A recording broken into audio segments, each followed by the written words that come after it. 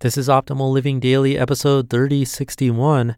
What if we only bought the stuff we loved? By Jay Money of budgetsaresexy.com. And I'm your narrator, Justin Malik. I read to you every single day of the year from the best articles and blogs I can find, with permission from the authors, of course.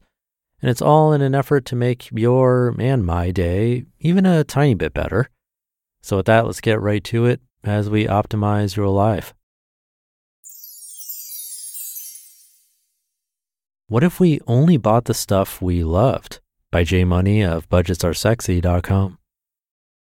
I came across an article by Kathleen from Frugal Portland the other day, and I absolutely love the idea she threw out to her audience regarding the stuff we fill our lives with.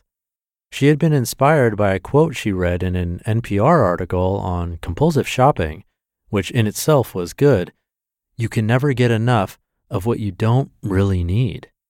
But I personally was more drawn to what she blogged about shortly thereafter. Quote, what if instead we only bought things that we loved? What if when we looked through our homes and saw only the things we absolutely adored on the wall or bookshelf or cabinets or closets? We'd have less, certainly, but we'd feel like we had more, end quote. So true. Imagine looking around your entire house right now and appreciating everything that was inside of it.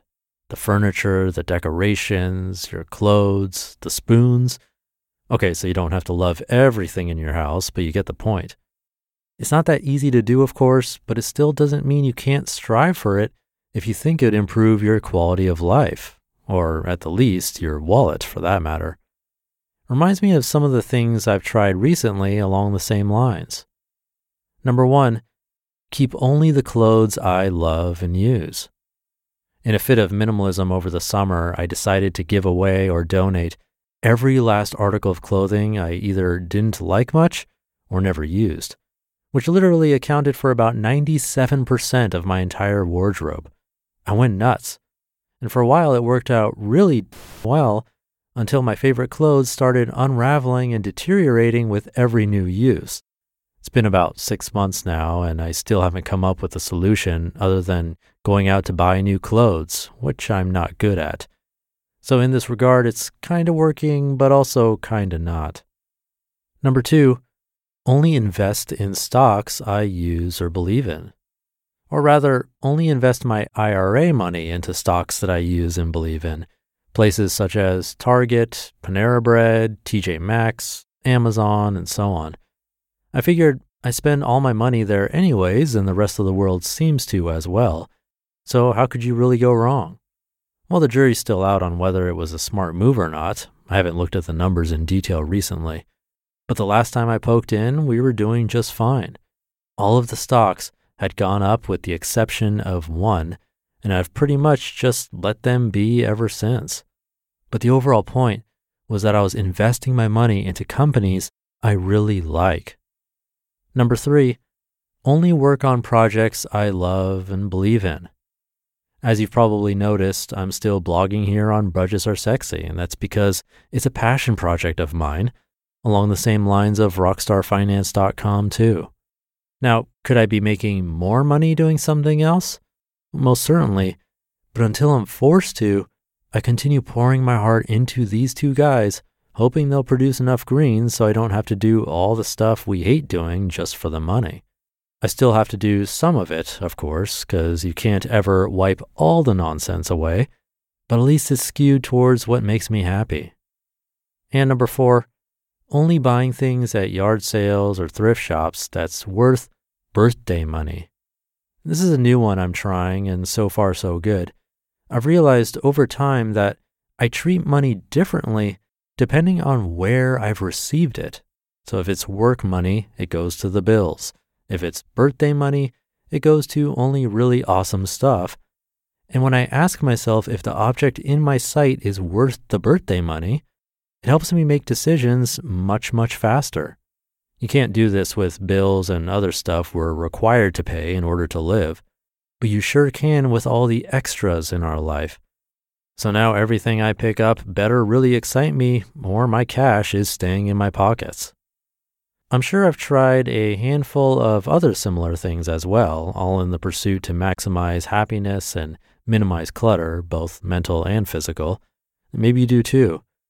In that same article, Kathleen then went on to list the 6 questions you should ask yourself before you pick up that next shiny thing in your hands, which are all great, no doubt about it, but a bit too many to remember on the spot compared to my simple birthday money one. So why am I here? How do I feel? Do I need this? What if I wait? How will I pay for it? And where will I put it? The 6th is probably the most important one, at least for reformed hoarders like myself. One of the things I learned from all those minimalism books and articles was that if you bring something home, you should then throw or donate something else away to keep the same number of things in your home, with the future goal of decreasing this number, of course. It's also a question any antique lover is very familiar with. I swear my mom asks herself this at 50% of the yard sales we hit up. Anyways, something good to think about. And I'll leave you with another idea from Kathleen off that same post. It's all about getting your mind right.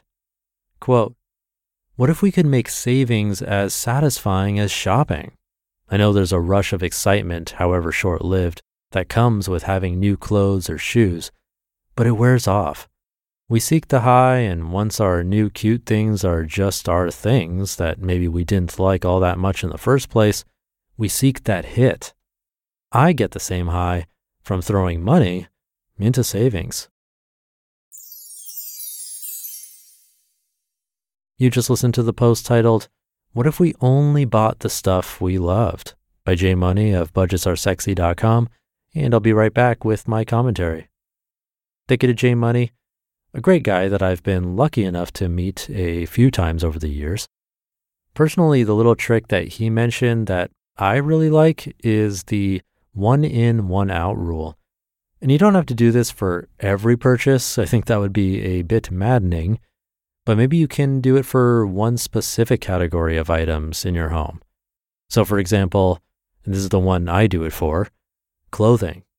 It's really easy to buy something here, get a gift there. Next thing you know, your closet is overflowing with clothes, most of which you rarely wear, if ever. For me, it's a mental note. Whenever I wash some new clothing for the first time, from that same load, I find something to get rid of, and it goes in a bag or a box that can be donated later. It's super easy to do, but keeps things from getting out of control. And again, you don't have to do it with everything or with clothing like me, but maybe you can pick one category that you feel like you tend to collect a little too much and try it out. It might work wonders for you. But I'll leave it there for today. Have a great rest of your day, and I'll see you tomorrow where your optimal life awaits.